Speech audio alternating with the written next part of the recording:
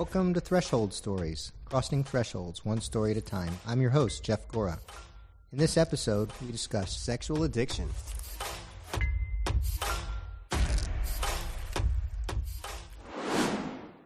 You are not at the fitness you should have, and you're not even the person who you should be, but you don't have anybody whom you can trust to help you get there. What you're saying is you need a coach, and I might be your coach. I provide both instruction and explanation to help you reach your goals, to overcome mediocrity, and I'll give you feedback along the way like any other coach. Most important thing I do, though, is get you ready for a big event. You pick the event, and I will help you get ready for it. I'm not a fit for everybody, but the only way to find out is to have a first interview. Go to our website, thresholdacademy.com, and select Contact Us, and let's schedule a first interview. See if I can help you go beyond your threshold. So, Marty, welcome to the podcast. Thanks, episode number 1 for you. You shall be back, that is for sure. Good. The places I want to go with you are kind of twofold, and I really don't need my glasses to explain this. There's a place called Cahoots, and I can't go there by myself. You have to go with somebody. Yeah, you have to be in cahoots with somebody. That's correct, so I go there. And the other one is Sane. Let's go insane. Exactly. We can do that while we're in cahoots. But you got to drive to get there. There's no airplane flights to Sane. Well, it's a small place. For me, insanity, I don't get driven. It's not a drive. It's a short putt. Is that a short putt, and I'm there. So do you think you were born insane or you were made insane by life? I don't know if I've ever been able to resolve that one. Right? Yeah. It's dividing by zero. Exactly. So the core of today's issue, parental discretion advised, it is that thing that it's the pink elephant of modern society. It's not that modern of an issue. As you know, David struggled with this, and Solomon struggled with this, and lots of times their names get sprinkled throughout history without any reference to the fact that they were addicted to love in all the wrong ways. Welcome to the Marty Cocking story. Well, I appreciate that. I've been living that a long time. Yeah, you have. Yeah. So, say a long time. Let's go back to iteration 0 of sexuality with you. What's your first memory of anything sexuality, even if you didn't know that it was sex back then? Well, I would say it had to be something that happened with my uncle. What was that? Well, my uncle came to live with us when I was a child. So give us a time frame here for the listener. Early 60s. 60s. Early 1960s. Dad was in the Air Force and got sent to Vietnam. Served 2 full tours over there. And my uncle came to live with us. Who is us? Us is my family. I have 3 brothers. We're all very close chronologically, all within 5 years of each other. So we're all right there. Boom, boom, boom. One pretty tight family. Okay. And so they thought it was a good idea to have another man in the house, which was my uncle. At that time, we didn't know, and of course the term wasn't widely known either. He's a pedophile. And probably when I was 7, 8 years old, he began to molest me. And at the time, I had absolutely no idea what that even was. I was very much struggling with that. So in what ways did he molest you? He started out just basically fondling me. Then he would have me fondle him. And, as it progressed, he would do things that I thought were just absolutely gross. And, he'd kiss me full on in the face and a number of other things. And the way that I had a later counselor put it, which struck me when he actually said these words, he said, you were repeatedly anally raped as an 8-year-old. And I'd never really, until I heard him say those words, I didn't realize that's exactly what was happening. And, he picked his times, he picked his places, and he did a lot of grooming activity. What does that mean, grooming activity, in your case? In my case, it was paying attention to me. I'm the third of the 4 boys, and so you get the classic middle child syndrome where you feel neglected. So he'd pay attention to me. He'd make sure that I was included in certain things and made me feel special. And he knew my name. He'd pick me out of a crowd. He'd take me to the ball games and, those sorts of things. Right. if you happen to be home alone and you wanted to go out to play, well, he'd go out and play with you. Okay. No, no double entendre intended at that point. But those sort of things. But he would also pick his times. It's he would do things like, I need to go to the store for something. Who wants to ride to the store with me? Hey, Marty, you want to go to the store? Well, as an 8 or 9 year old, I knew I would probably get a present for that. I'd get something for that, a piece of candy or a comic book or something like that. But of course, we would always stop somewhere on the way, either to or back, and that's when So, did your parents know about this? Not at all. Yeah. Not at all. They didn't know anything about that. What about your brothers? Did they have a clue? Well, I've talked to them in later years. If they did, they weren't saying anything. Did you talk to anybody at school about it? No. How about friends? No. So this was pressure cooker with no outlet valve. Absolutely. Right. Absolutely. So not that we're going to fast forward to here in the timeline of things, but when did you finally find a place to go through the process of saying, I have been abused and I think it's still affecting me? Yeah, that's a dramatic little story there. I had fast forwarding. I was 24, 23 years old. I was married, had my first son and my only son, Andy. He was an infant. At this point, I hadn't seen my uncle in probably 6 years, 5 years. He'd been out of our lives at least that long. I came home to Florida to visit Mom and Dad, and Dad had owned a rental park down there, and I was out in the back helping him fix a fence, and I heard a noise, and I turned around behind me, and there was my uncle carrying my son. And I don't know how he arrived there. I don't know what precipitated all of that. All I knew was there was that man carrying my son, and I was just maybe a hair's breadth of just jumping on him and choking him to death or killing him at that point. But somehow I just dropped what I was doing, which would be unusual, especially working with my dad. You had to pay attention with him. And I grabbed my son, I jumped in the little golf cart, and went into the house and told my mother at that point, I said, I want you to hold Andy, because if that man comes in here, I will kill him. And that's when I just told her outright that he abused me as a child, and if I ever see him touching my son again, I would kill him. So did your wife know at that point? No. Yes, you hadn't told her either. No, I hadn't told any. That's the first time I told anybody anything of that nature. So not that we're following a script, I haven't looked at it yet. Mm-hmm. So in our society today, there's the two commentaries that get all the attention on this issue, right? The Roman Catholic Church and Boy Scouts of America. Mm-hmm. When you hear their stories, you can empathize. Absolutely, no doubt. So it sounds like you went a decade and a half without telling anybody. Oh, at least, yeah, pretty much. And in that interim, you married and had children. Mm-hmm. Mm-hmm.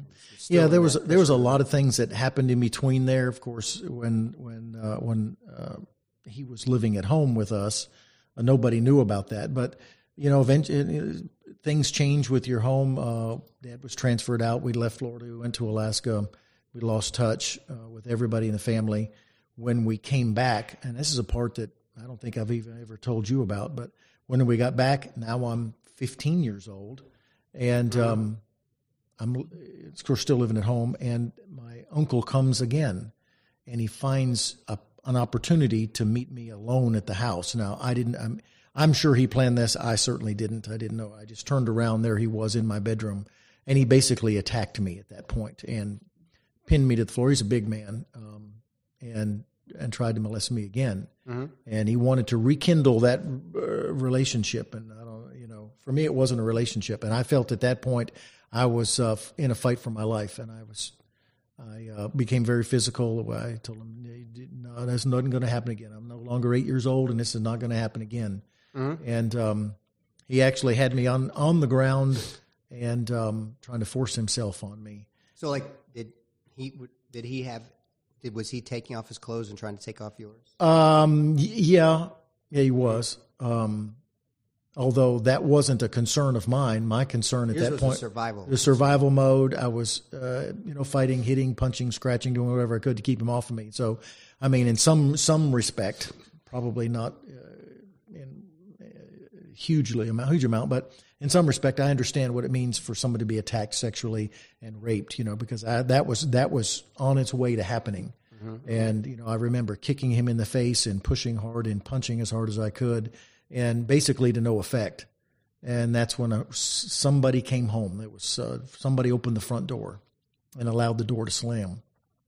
At that point, he jumped up, made himself presentable, and left. And what a relief for me. At 15, you still, even though you had just literally had a physical assault, not just an emotional one or a spiritual one, and you still couldn't tell anybody. No. I cannot. I as your friend, I have a hard time with that. I'll give you this story, and you probably haven't heard this one either. But my nephew was in prison for an extended period. And I went to see him one time, and I did the generic "What's up? How are you?" conversation that we do in the West here. It's an overwhelming question. Yeah, asking somebody how are they? Right. You're going all the way down. Well, genetically, I'm supposed to be, but I'm currently expressing it as and I don't really. The whole identity is a variable thing. Somebody had just tried to rape him since I had last seen him. So it had been a single-digit number of days, and he was debriefing with me for the first time. And he was fidgety. He couldn't maintain eye contact. His voice was choking. You could see him forming fists while he was telling me this story. So his desire for vengeance, his desire to get even, prevent it from happening again, fill in the blank with whatever. It was evil. That's what he decided. But he, too, he hasn't brought this story up with anybody that I've ever heard in the family and gone through it in its entirety. Who was it? What happened? How did they do it? And for him, it's been 20-something years. I can absolutely identify with that. I think in my case, since the abuse started so early, I've since learned in the process of recovery that when you become sexual and when somebody abuses you in that sense, your emotional development is somewhat stunted. So I don't know if you can imagine, I live this, I certainly understand it, that trying to go through life and deal with all that life has to offer with the emotional tools of an 8 or 9-year-old, it's pretty tough. You don't know how to express things like that. There's a certain amount of shame involved with that. Sure. I was not... For the record, that you are not still in that place represents an answered prayer. Well, yeah, absolutely. I think God...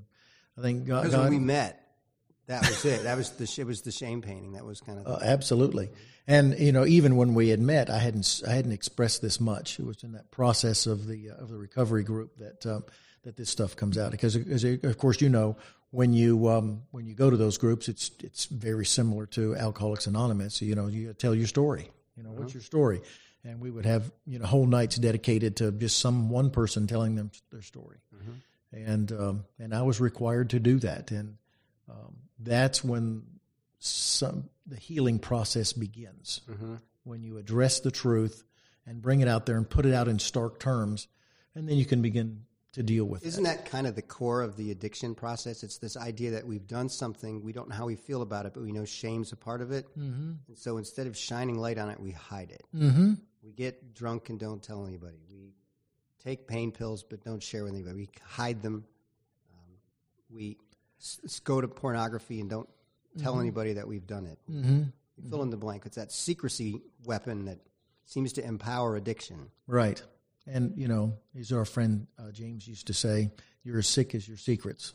That's right. And as long as you have your secrets. And we do that. We do that across the board. It's not just sexual sin. It's not just drugs. It's not just alcohol. It's all sorts of things. So how many hoarders have you seen, especially on TV, where they just shut the door. Everything's fine. Shut the door. Yeah, don't come in here. There's parallel. And the only way that gets any help is when the doors are open, the shades are brought up, light is put in there. And not only does everybody see it, but now you see it. You see it. So let me take this to that spot between 15 years old and 23 years old. At this point, you're full-blown puberty. You got married relatively early. I guess for the time you got married on a normal time. How old were you? I was a week after my 19th birthday. All right, so for that time period, not abnormal. Pretty normal window. So when you were experiencing those things that make puberty happen, the whole idea of hormonal bursts and staring at women and all that, did any of the uncle adversity come into your mind throughout that? Like, did you feel like you had to like women, or did you just like women anyways, regardless of what you were? I liked women regardless. Yeah. Regardless. So you never had that propensity toward homosexual behavior as a result? No. Because you know that's an outcome that, that absolutely. happens. Yeah. I can tell you that the one thing in that regard, following that same line of thought, that indelibly impressed upon me was I cannot force or feel like I'm forced or manipulate anybody into anything, especially in a sexual way. So even if it's a role play where there's something that's manipulative or forced, I'm out of there. I just cannot deal with that. Right. I feel like I was forced at a very young age, and then of course when I was attacked, not something that I can deal with at all. You know, God doesn't, categorize sins. Like there's a grade B and a C and a D and an A and and what have you. We all know they're the same. But as I hear your commentary and I think about how our culture views sexual sins, especially against youth, and how we seem to hyper-prioritize that, right? We have a sexual offenders list. Well, if you steal a paperclip from work, it's still sinning. But we don't have a paperclip theft list that our government maintains. Well, yeah, that's true. But I do think that there's some gradation, if you will, based on the effect of what happens. So the effect of stealing a paperclip, probably not a whole lot. Similar to, like we used to, when I was a kid, we'd go back to Michigan, throwing a rock from the beach into Lake Superior. Well, yeah, we've moved a rock. Not the same thing, right. Not the same thing as, digging the canal and letting the water out. That's a different thing. Or what happened to Lake Erie. Yeah, it's a little bit different. There's some effect there. Both are sins. Both are wrong. But, I think with sexual sin, we don't understand the depth of that, the depth of the interconnection of sexuality to our emotions, to our spiritual being, even to our physical being. It's like a direct line. I mean, you plug that in, it's going to affect a lot of systems. Should I ask, obviously I can connect with that. I understand that. So let's back prior to the uncle days. Did you ever in your Q&A after you told your mom and eventually told your dad as well, did they ever unwind any stories with you about perhaps how their aunt and uncle might have been, or how their grandparents or great uncles might have been? Like, was there a history that predates your uncle that you ever learned about? On my dad's side, not so much. There's not much there. There's a lot of dysfunction in his family as well. You did say he was a Detroit Tigers fan. My dad? Yeah. Oh no, he hates baseball. Oh yeah. On my mother's side, they're all Tigers fans. So that's where the dysfunction is. That's where that's exactly right. And by the way, you do have to get north of Toledo before you start seeing Detroit hats. That's the way that works. Anyhow, but on Dad's side, there's some dysfunction. I don't know any of the details. I do know this, that my grandfather, I never knew him. He left about the time I was born, disappeared. And the story goes that he came home from work one day. My grandparents owned a laundromat and several laundromats. And he came home from work one day with bullet holes in his car, and he was claiming that some hunters were hunting and they accidentally shot his car. But the next day he disappeared, and the lady that worked with them at the laundry, the dry cleaners, disappeared as well, which we found out later they were living together in Washington State. And then we also found out later that the bullet holes were from the ex-husband. So there was something going on there, of course. So there is something perhaps to that argument. There's this genetic disposition to not necessarily follow in lines with the. Oh yeah, I think every family has secrets and stories just like this. Yeah. But on my mother's side, what my mother did after she found out, and I spent some time with Mom explaining what happened, but not in great detail. She was there. She lived in the house. She understood the dynamic. She confided to me during this process that one time during this time, I came to her as a child. I don't remember this. This is just what Mom tells me happened, that I came to her and said, I did not want my uncle to come in my room anymore. Mm-hmm. And she had no idea what that meant. And she said, just go play.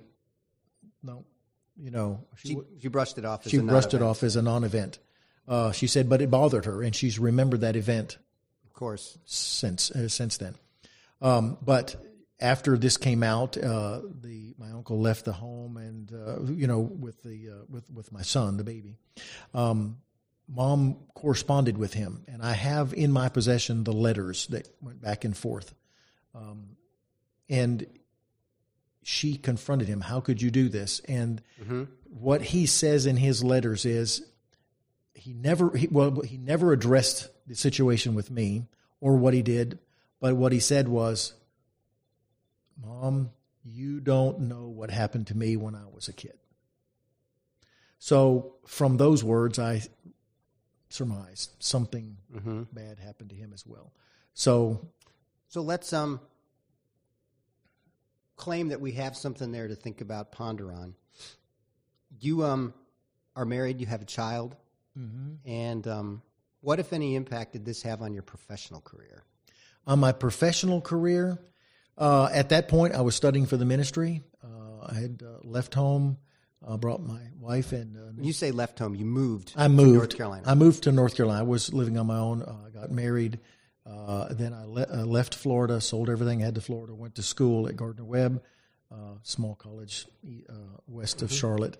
And once they sucked every penny that I ever had or ever hoped to have out of me, then I was stuck in North Carolina. I've been here for 40 years now, so that's what will happen if you go to a small private school. It'll just take everything. It just got worse. The loan issues. Everything. It's like a mortgage. It's like his first mortgage for something. That's right. Of course, I mean, it was a great little town. We had 4 stoplights there.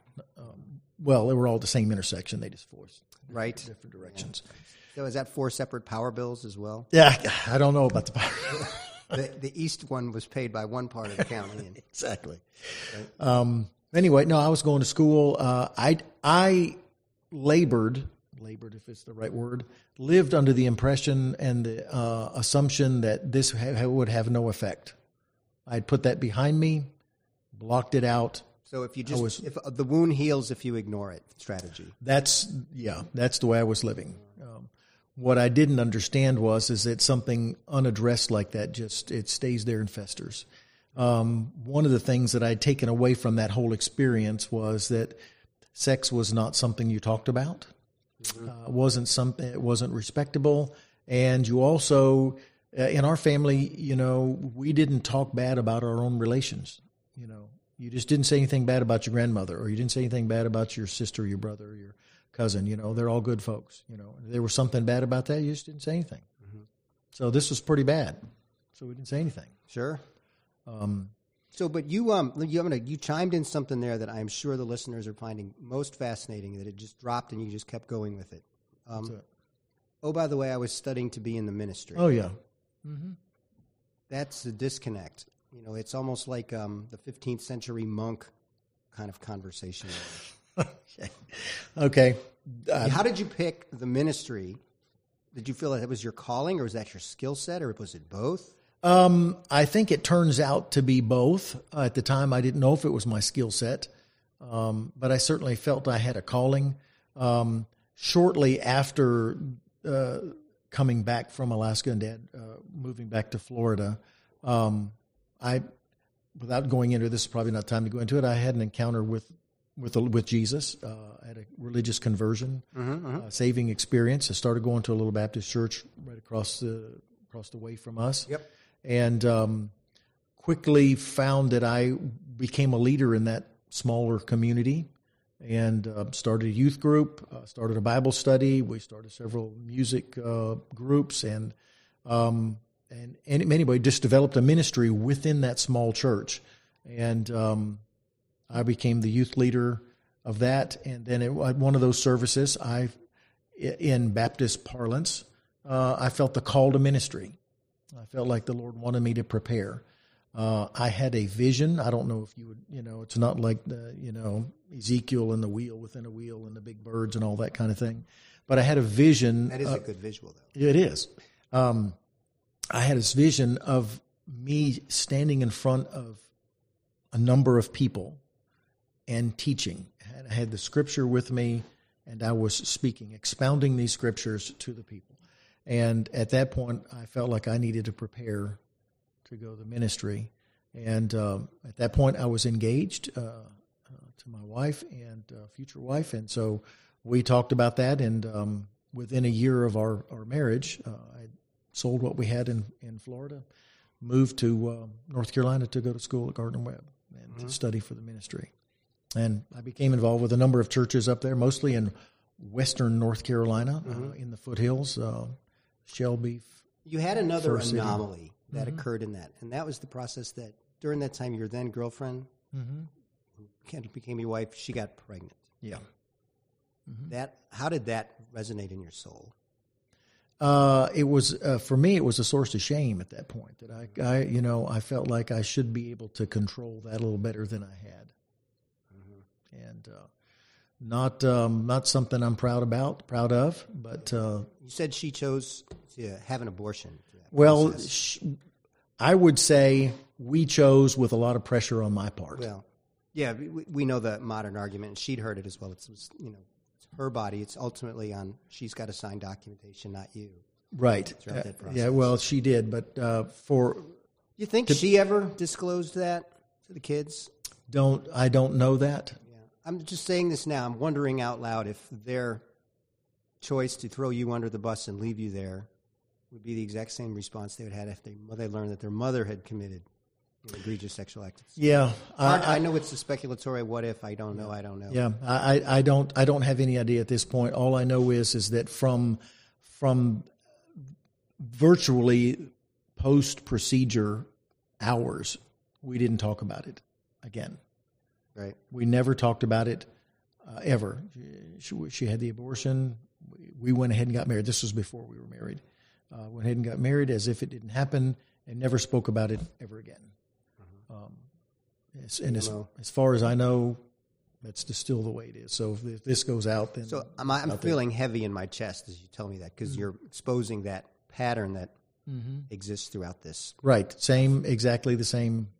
But trying to tie the laces to come back to you were a very high functioning sexaholic, sex addict. You succeeded professionally way above this you would normally put as a standard, running a large construction side of a company that focused on a very specific niche market with lots of vendors and employees and budgets. Just to weave that thread so that you can follow what happened. Once I came and began to study for the ministry at Gardner Webb, I served several churches there, was on staff at a number of churches in and around Gardner Webb, basically in that geographical area. And but I found that I couldn't make a living doing that. At that point, I had in the early 80s had 2 children, family to support, and most Baptist churches aren't well known for supporting their pastor, let alone the associate pastor. And I just couldn't make it financially, and so I had to make a choice. So I need to stay in the ministry, go find my own church. But at that point, I had an offer from a friend of mine, a deacon at another church, who was starting his own business and wanted to know if I would help him. And I basically resigned my position at the church and went into business with him, running a construction company or an industrial construction company that focused on the petroleum industry. Yep. And we built How long did you do that? 25 years. It's a quarter of a century. Mm-hmm. Yeah. Started in 1982. Well, not 25, 23 years. I left in 2005. So, and you had for all measures the American dream. Yeah, absolutely. The wife and the children and the house and the vacations and the retirement accounts and the savings accounts and all of that. The only regret about that is that gasoline pipelines and service station, not service stations, but distribution terminals. That's where we work, which is removed from the retail side. They're not all in one place. They're distributed everywhere. So there's a lot of travel involved. So I wasn't home a lot. So did your sexual addiction roar when you were away from home? My wife certainly thinks so, but no, it didn't. There was the occasional masturbatory exercises. There was, you buy a magazine here or there to stimulate yourself. But other than that, no. There was something about actually being involved, for me, being involved with a person that I couldn't do. Oh, I'm totally right there with you. I can't do that. And I'll tell you a little vignette. I don't even know if I told you this before, but I think I've said it in the meeting a time or two. And that is, at one point in my career, I had a store that we ran, and of course we had video surveillance in there, and we had some ladies that were in the store, and I was in the back room, but I could sit where my chair was, and I could see out the door to the main part of the store, and there were the real live ladies right there, and I looked up and I could see them on the video. I found that I preferred looking at the video than I did the real person that was not more than 5 yards away. And so for me, to move this back to that time frame, no, I didn't involve myself with any other person. But occasionally, 2-3 times a year maybe, I would find a magazine or something of that nature, and I would go off on maybe a binge. Maybe I'll call it, could relate to that. It would be a binge. And then I would put that away. But for the most part, for the 25 years, it didn't seem to be impacting my life any at all. I was able to compartmentalize that and hold that at bay. Mm-hmm. And normal sex life with my wife, although I would say it was certainly dysfunctional in the sense that I couldn't verbalize this. Everything that's happening between you and me now, me being able to verbalize this is certainly post-recovery. I could not speak about sexual things, even with my wife. I could have sex. Well, a couple of thoughtful comments. The idea that the virtual and the real are much different. In my space, I only had one 5 or 10 second dabble ever out in the real space, and that created great shame. That was awful. I mean, I made a major decision as a result of that. Yeah. And that was bad. I sold my business. I said, I can't do this. It's right. Crazy. The idea that somehow, some way that we can compartmentalize it and we keep it under control, that's what every addict does. I don't drink in the morning. I'm not like everybody else. Well, there's as many different kinds of sexual addictions as there are different kinds of sex. It's, you name it, and we can figure out. So let's go right to the falling apart stage. How did your marriage fall apart? How did that go down with your wife? Well, let me back up a couple of years before that, maybe more than a couple of years before that, and let you know exactly what happened that put me on the spiral to that event. Fair. And that is, of course, I'm old enough to live most of my life pre-internet, and so that's why I was saying magazines or something of that nature. That was we just lost half the audience. I get it. Right? I get it. But we're gonna jump back into that world very quickly, and that is when computers and the internet became a thing. It was a pain in the bazooka to actually get online. It's not like today where you just walk up with your Wi-Fi and say, "What's your Wi-Fi password?" and you're done. There was a string of characters you had to plug in. You had to set dip switches, which that's not a person. That's just something you had to do, and then get a dial up, get an extra, and it's a lot of stuff. And what happened to me was I finally got my computer set up. I got my modem set up. I got all the switches set the right place. I got everything communicate with each other, and I still couldn't get online. So I called the support line. So I'm on the phone with the support line. They're telling me, type this in, type that in. No, make that a colon, make that a semicolon, put a dot here, put a backslash there. I'm doing all that. Push the button, and I'm on. I'm online. I said, all right, what do I do now? Green light. Green light. We're on. What do I do now? And these are the fateful words that actually put my life on a downward trajectory. The technician said, I tell everybody just to type in their name and see what happens. Marty cocking. Cocking. I wonder what happens. All right. You type cocking into a search bar and see what happens. And pop-ups came up galore, discussion boards, pictures, videos, movies, and it was you were hooked. I was hooked. It was like smoking crack cocaine. But given my pattern of hiding things, that immediately became a shameful thing. I think if I'd have made a different decision, if I'd have said, honey, look what happened here, my life would be completely different. Mm-hmm. But what I said was to myself, oh my goodness, there's something I need to learn how to operate. Mm-hmm. And you wanted to control it. I wanted to control it, right? You. Right. It's like sort of grabbing a tiger by the tail. Let's see what we can do with this.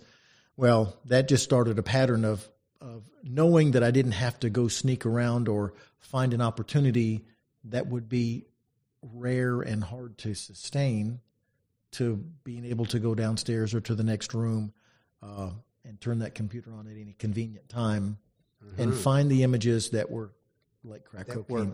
That worked for me. Mm-hmm. And so you got quickly involved in the search, the unending, nonstop. Exactly. Newest, nextest image, next video. Exactly. Mm-hmm. And finding which sites you liked, whatever you liked, and it just became a mania. Mm-hmm.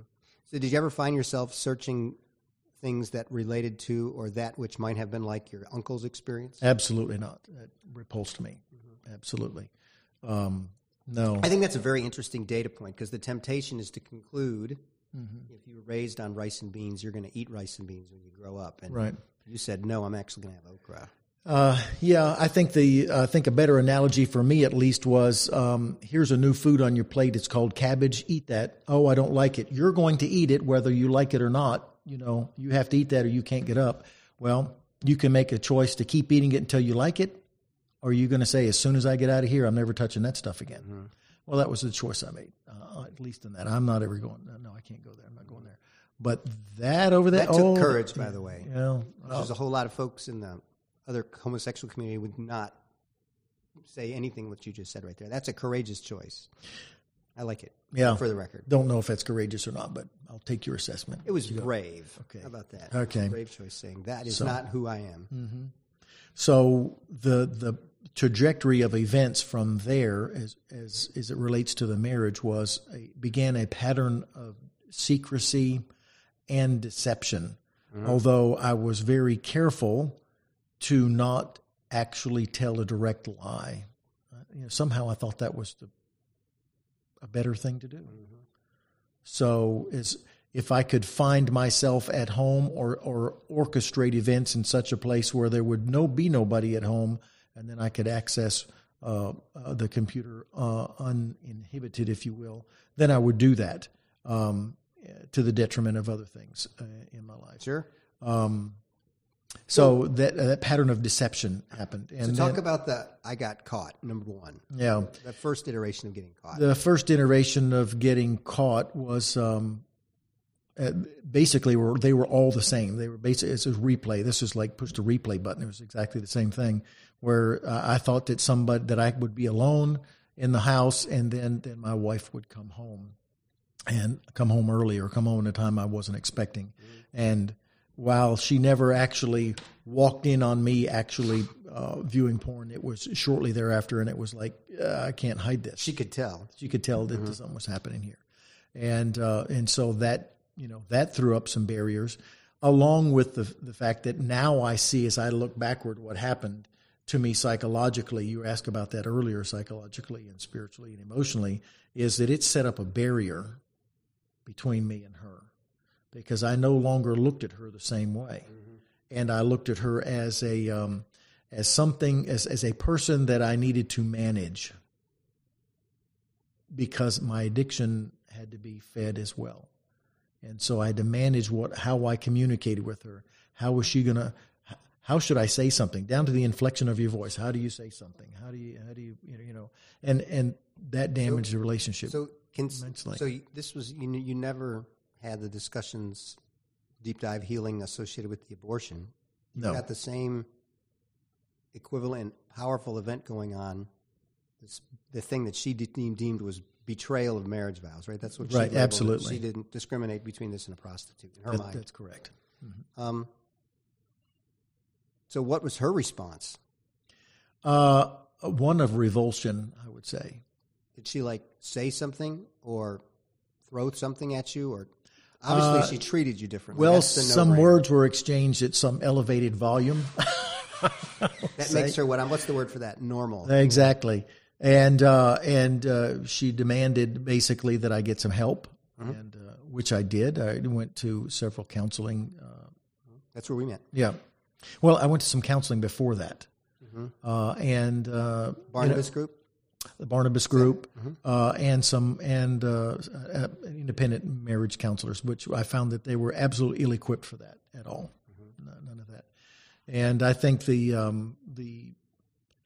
don't want to go into a conclusion of that. We're just telling a story at this point. I want to get to a conclusion spot. We're going to do both. Yeah. We can go sequentially. But I found that I could then control this urge for a while, and things would seem to get better. But I never felt like I was off of the spotlight, if you will. I still had to perform in a certain way. And I can only imagine what was going through her mind and how she was reacting to this, because in effect, what I had done was pull the rug out from under her. So she had been living with this man, the father of her children, that she'd committed her entire life to, that she left her family for to be with me, and moved to North Carolina, and everything was involved with our family. And I basically pulled the rug out from under that. It's called a psychotic event. That which you thought was true ends up being untrue. And true. And then, but that doesn't just change your perception of the person. That changes your perception of your entire past. Which changes your perception of the entire future. Exactly. They're inseparable at that point. And Right. It's like a lightning bolt hit, and it's trickling through to the future. Right. And it just destroyed the past as well. So I didn't realize all that was happening at this point. But so Did she have anybody to talk to? Like, she sent you to counseling. Did she go to? not that I know of. No. As far as our relationship was concerned, that was my issue, and I had to fix it. My wife had some wonderful women in her life for whom we might be trading microphones. So she had people she could divulge all in. Yeah. And who would hold her hand and cry with her. And all in all, I think that's probably a better path. I think that if the people that she may have been involved with, or that your wife was involved in, if they give her good advice and love her through then there's some hope of recovery and recovery of the relationship, which obviously has happened with you. With my case, having no help and her going through it herself, probably not the best. And I can also see where, had you got advice where you ought to leave that SOB, he doesn't love you, that's not good. I wouldn't, he's cheating, yada, yada. I would have ended up in the same spot. So, related and unrelated, there are, I read an article in Christianity Today, I believe, about the proliferation of virtual porn. So it's the concept that it's online, but instead of it being a living person, I have I don't know I've not seen this, but instead of being a living person, I'm trying to stay away from that, if you can imagine. Yeah. If you can believe that. So you can't say I'm even cheating, because it's not really somebody. It's a graphical image. It's like a machine. Are we actually defining the word "is" at this point? It sort of kind of does mandate the definition of to be. Okay. Right? But the point is that seems to be proliferating for some people. It allows them to not feel as much shame. That's what the article said. Well, can you believe it? I can believe the article said that. Right. Don't know if I can believe the veracity of that. Well, the internet said, therefore. Of course. Of course it is. So your events with Paula happened 10 times, 100 times? I think there were 4 separate events. 4 separate events. 4 separate events. And at some point she decided game, set, match. Exactly. And the irony of that was that I had already begun recovery in earnest. It was taking place. Recovery was taking hold. Was it perfect? No, obviously, or there wouldn't have been that 4th event. But it was getting better and better. And one of the things that I learned in recovery was that I had to tell the truth. You had to face the truth. And once that was out there on the table, then you could begin working on it. But as long as you shut the door, as long as you kept it in a closet, kept it quiet, and pretended you didn't have a problem, it just stayed there and grew and became more powerful, and its tentacles got deeper and deeper into you. So I was beginning to speak more openly about it and my struggle with that. Mm-hmm. And at one of our sessions, one of our counseling sessions, she basically told me that I had to stop this, and I had to tell her that I would never do this again. And at that point, I'm still on the managing the situation. I'm managing it. I'm trying to get in recovery. I'm still trying to get a handle on it. And I could not honestly tell her that I would never look at pornography again. I couldn't do that because I didn't know if I could do that. I had already been struggling for 10 years or so, however that long it was, with this. And I had now finally come to the realization that it controlled me more than I controlled it. So how could I tell somebody else that it'll never happen again? I couldn't do that. And at that point, it was almost as if I could see the light go out in her eyes. Like if I couldn't give her that hope, then she had no hope at that point. And I do believe from that point forward, no matter what I said, no matter what I did, as they say in poker, I was drawing dead. Didn't matter what card I got, it was not going to help my hand. So her translation was he's not trying anymore, or he's not willing to try hard enough. I think if I were to take an honest look at it, it would be, she would say that I was not the man that she thought I was, and that this just proved that I was a deceiver and had always been a deceiver and would never be any better. And no matter what I said at that point, if you're a liar, you're a liar, and you can't trust anything that you would say or do. And at that point, she decided she couldn't live with that. And I think at that point, too, she decided since I had been deceiving her, then it didn't really matter. She could deceive me as well. Right. So, and then there was this fateful day when I get a phone call and you were standing in the kitchen and you read me out loud a letter she had from a half-empty house. Yeah. We had no longer in the petroleum business. My children were grown, had children of their own, and we had started a business, the store. And as a matter of fact, you and I had become good friends at that point. We talked a lot. We were both in recovery. And one of the things you do in recovery, of course, is you make these phone calls and you talk and you check in. And you were the person that didn't mind talking at any particular hour. It was good. And so that was good for me because every time I closed the president of a corporation, they can just take a call and not have to tell anybody. Exactly. So I had closed the store on that Saturday, and I was actually driving home, and I was talking to you. I was just doing my normal check-in thing. This is what happened today. This is what I was thinking. This is how I was tempted, yada, yada. And as I drove into the house, I pushed the button for the garage door to go up, and the garage door goes up, and I remember these words, too. I said, Jeff, either I've been robbed or my wife has left. That's right. And that's when I said, just hold on the line here. And I walked in. And that's when I found the letter in the kitchen. And virtually half of everything in the house is gone. And there's a letter explaining that she's no longer going to be in my life. And, she was contemplating the future and I wasn't in it. Mm-hmm. And so I read the letter, and that was the break of our marriage. Mm-hmm. And that ended at that point. That completely broke me, I would say. It did. It did in that moment. The things that happened to me and went through with that, I didn't know how to handle that at all either. There's no class you take. Right. There's no homework assignment you do that preps you for that. Right. You get the lesson, then you get the test, then you get the lesson. Right. And this was just to give you some time frame, 2010. We had been married 34 years.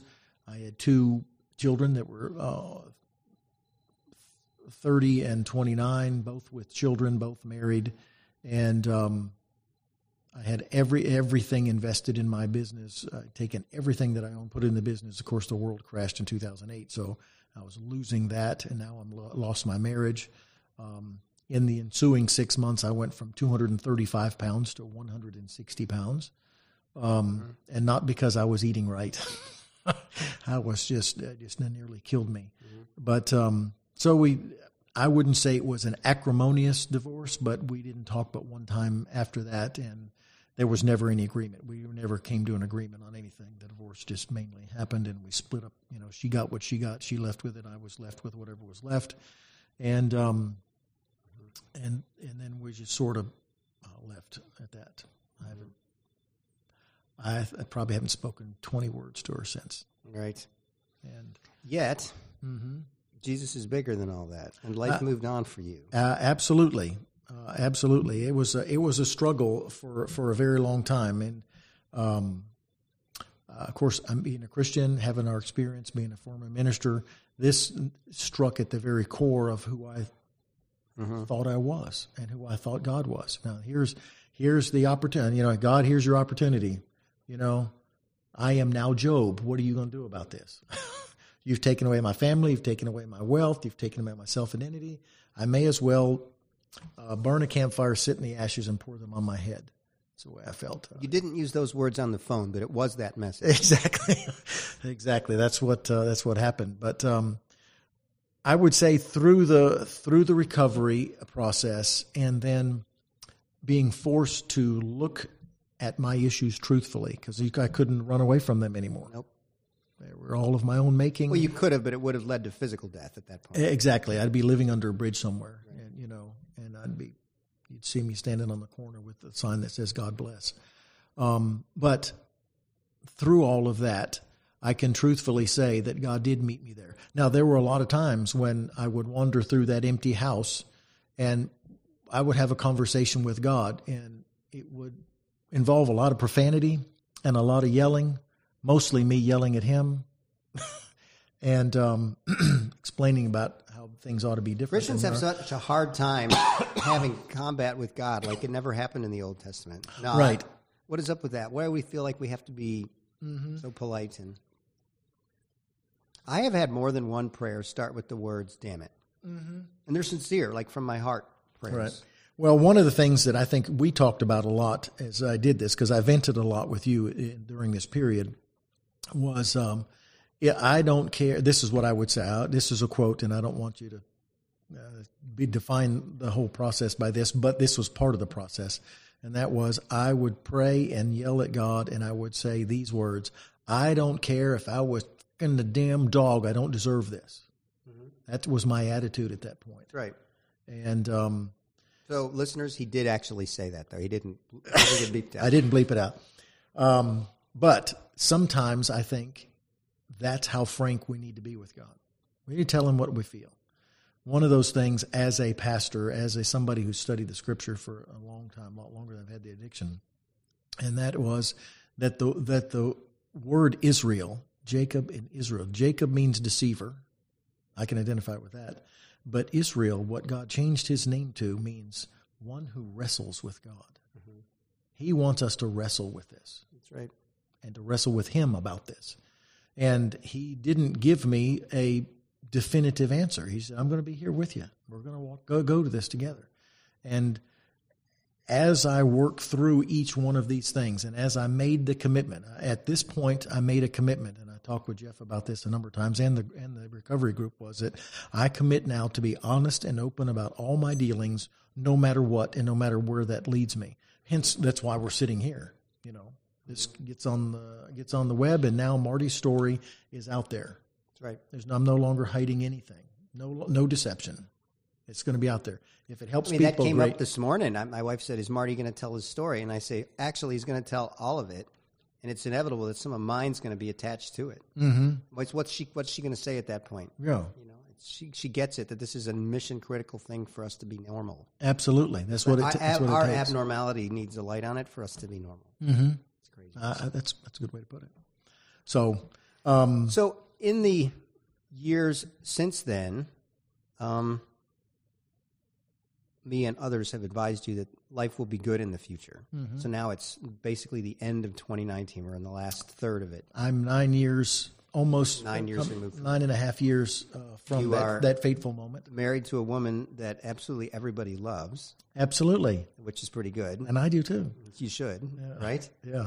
You have a wonderful paved future, and you have a place where you can communicate just as you were architected to communicate. Absolutely. He gave me somebody that if it's on her mind, it comes out her mouth.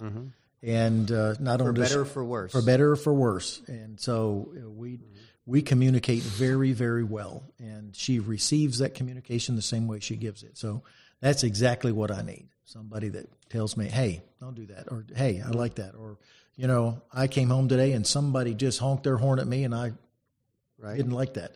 Well, okay. Well, now I know why you're feeling that way. That's good. It's very good. So there's a belief in recovery that you'll neither shut the past nor wish to forget the past nor wish to shut the door upon it.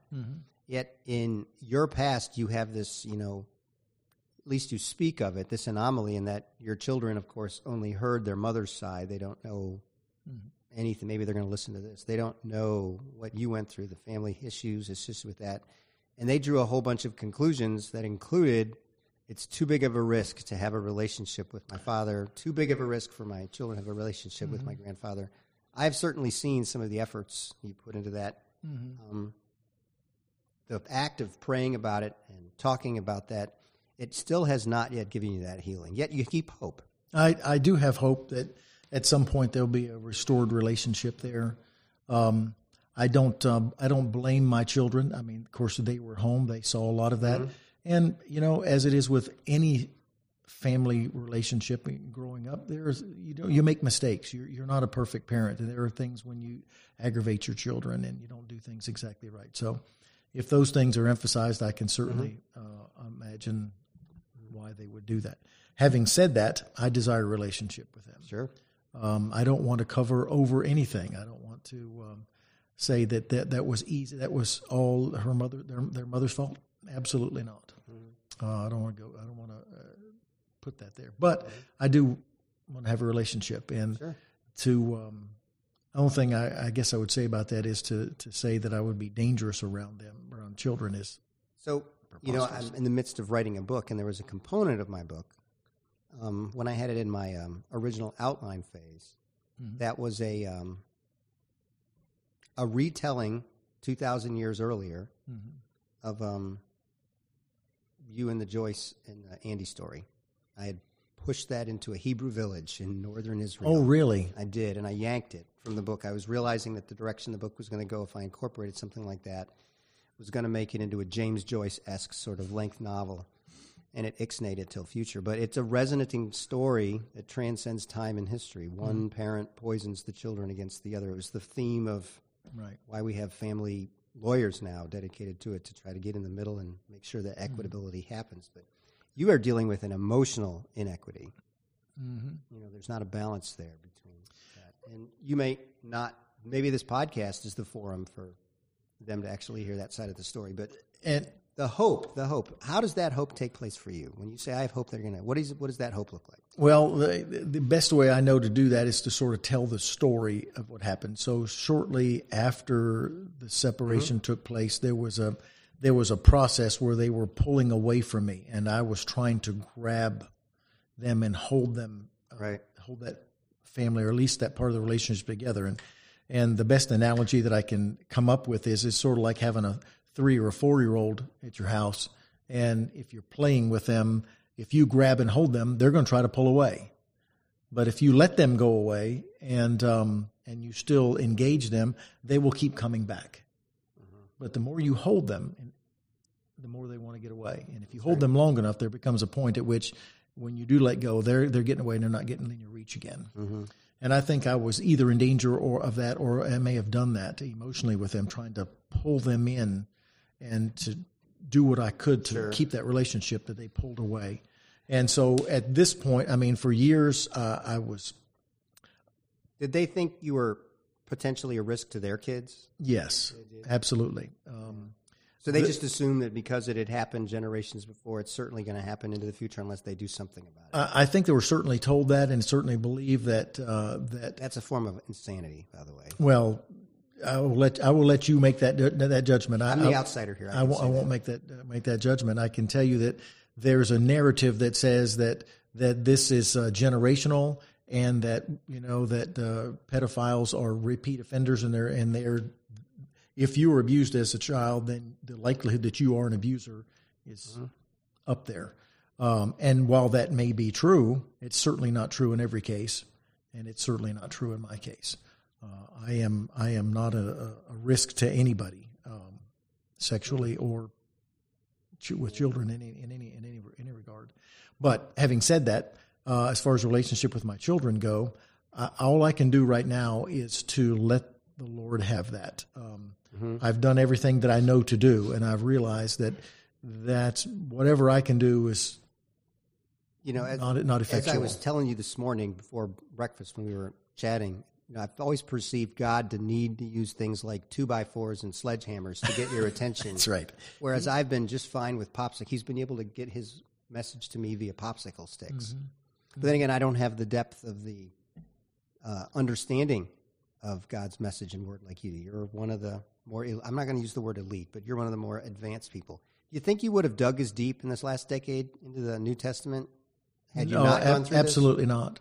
No, there is a scripture, and it says that God works all things for good to those that love him and who are called according to his purpose. That it doesn't say all things are good. And it doesn't say that God planned all these things. It says he works all things for good. And so how does that work out? So one of the ways that he, for me, worked out this for good is that when I came home to that empty house, there was now nothing left at that place for me to hinder me from either going full bore into my addiction or for doing what I should have been doing the entire time, which is working on the injury and the hurt that I had in myself and letting God repair me. And through friendships like yours and mine, and through the recovery process, I found myself taking every way, and the failure of the business. The business eventually failed. And so now I have no job. I've got no source of income. I had a marriage that's going where the economic world is going crazy. Well, but if Bernie Sanders gets in, you're covered. That's right. I'll get the free income for life. That's no right. problem. But at that point, I'm sitting at home with nothing to do.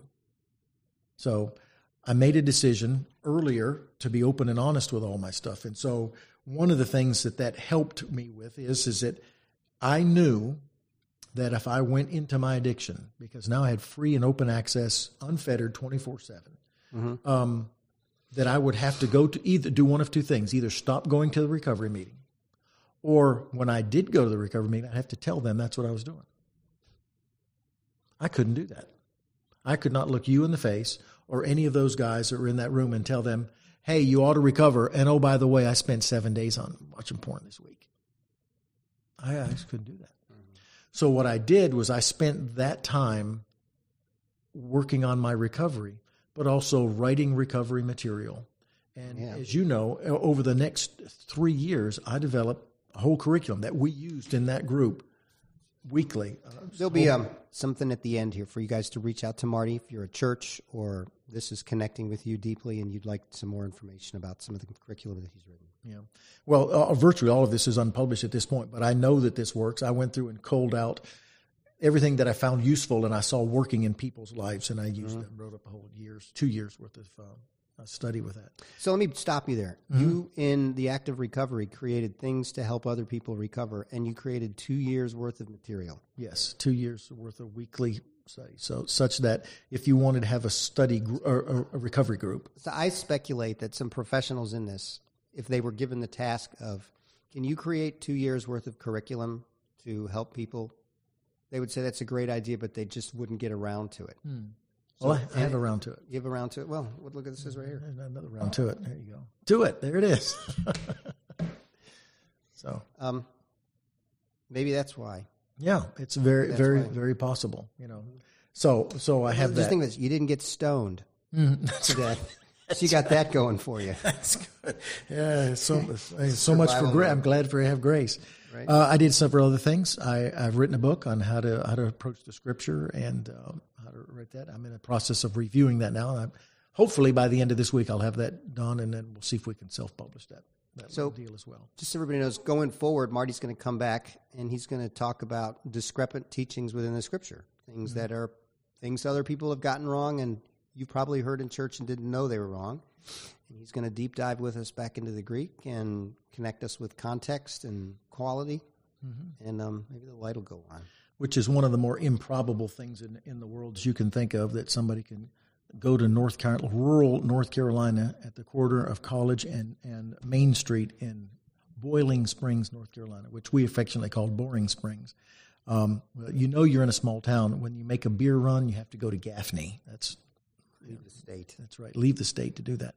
But I came out of there with a profound understanding of the original language, Greek, of the New Testament, and a smattering of Hebrew. My Hebrew sucks, so don't ask me a Hebrew question. It's about as bad as your hairdo. Exactly. my hair has certainly made a turn for the worse through this whole process. It's turned gray, and then it turned white, and then it turned loose. Give us a couple, and you can pick the definition a couple here, of things that are better now. Things that are better now.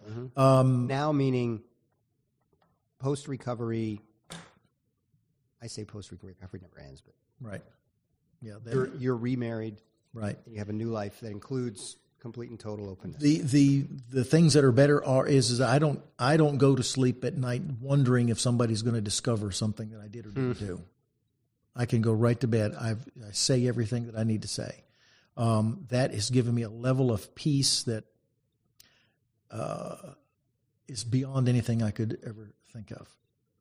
I also have a much better understanding of who I am as a person and how I got here. It also gives me a better understanding of virtually every other person in the world. Of course, I know your story. We've been in recovery together for a better part of 12 years, 13 years in that neighborhood. But that every person has a story with good parts and bad parts. And so when I look at them, I no longer think about what they say, how they say it, what their background is, or what their theology is. They're a person that God loves that's got good things, it's got bad things. Perhaps I can help them, perhaps they can help me. But it's an honest opinion, it's a more sober opinion of other folks. A lot less judgmental. One of my intentions here with this conversation with you is for all of us to view those in the pulpit a wee bit differently than we currently do. We have this references in the Bible that's saying the people in that role are held to a higher standard. But they still are human, and they still fall just as low as the rest of us. It's not like that statement that they're held to a higher standard means they actually are at a higher. They're just held to a higher standard. And maybe your pastor is embezzling money, or he's got lustful thoughts that he's never communicated, or is struggling with overeating and is trying to convince everybody else that they're supposed to honor the temple. Right. Here's the thing. You asked me about how my life is different right now. Please. Now I understand that is virtually certain of every pastor. It's virtually certain of every Sunday school teacher, of every person who goes to church, every person who doesn't go to church, every person that has an encounter with Christ, every person that hasn't an encounter with Christ. Everything you just described there, or something like that, is in every person's life. So they're there. Let's do it again. All right. It's been incredible having you on this podcast today. Because of your passion and lessons in overcoming adversity, we're all better off from the time we've spent with you. If you have any questions, feel free to reach out to me directly. You can find me on LinkedIn or on my Facebook page at Jeff Gora Teen USA. Thanks for listening to this chapter of Threshold Stories, Crossing Thresholds, one story at a time. Ready to cross more thresholds with me in 2 weeks.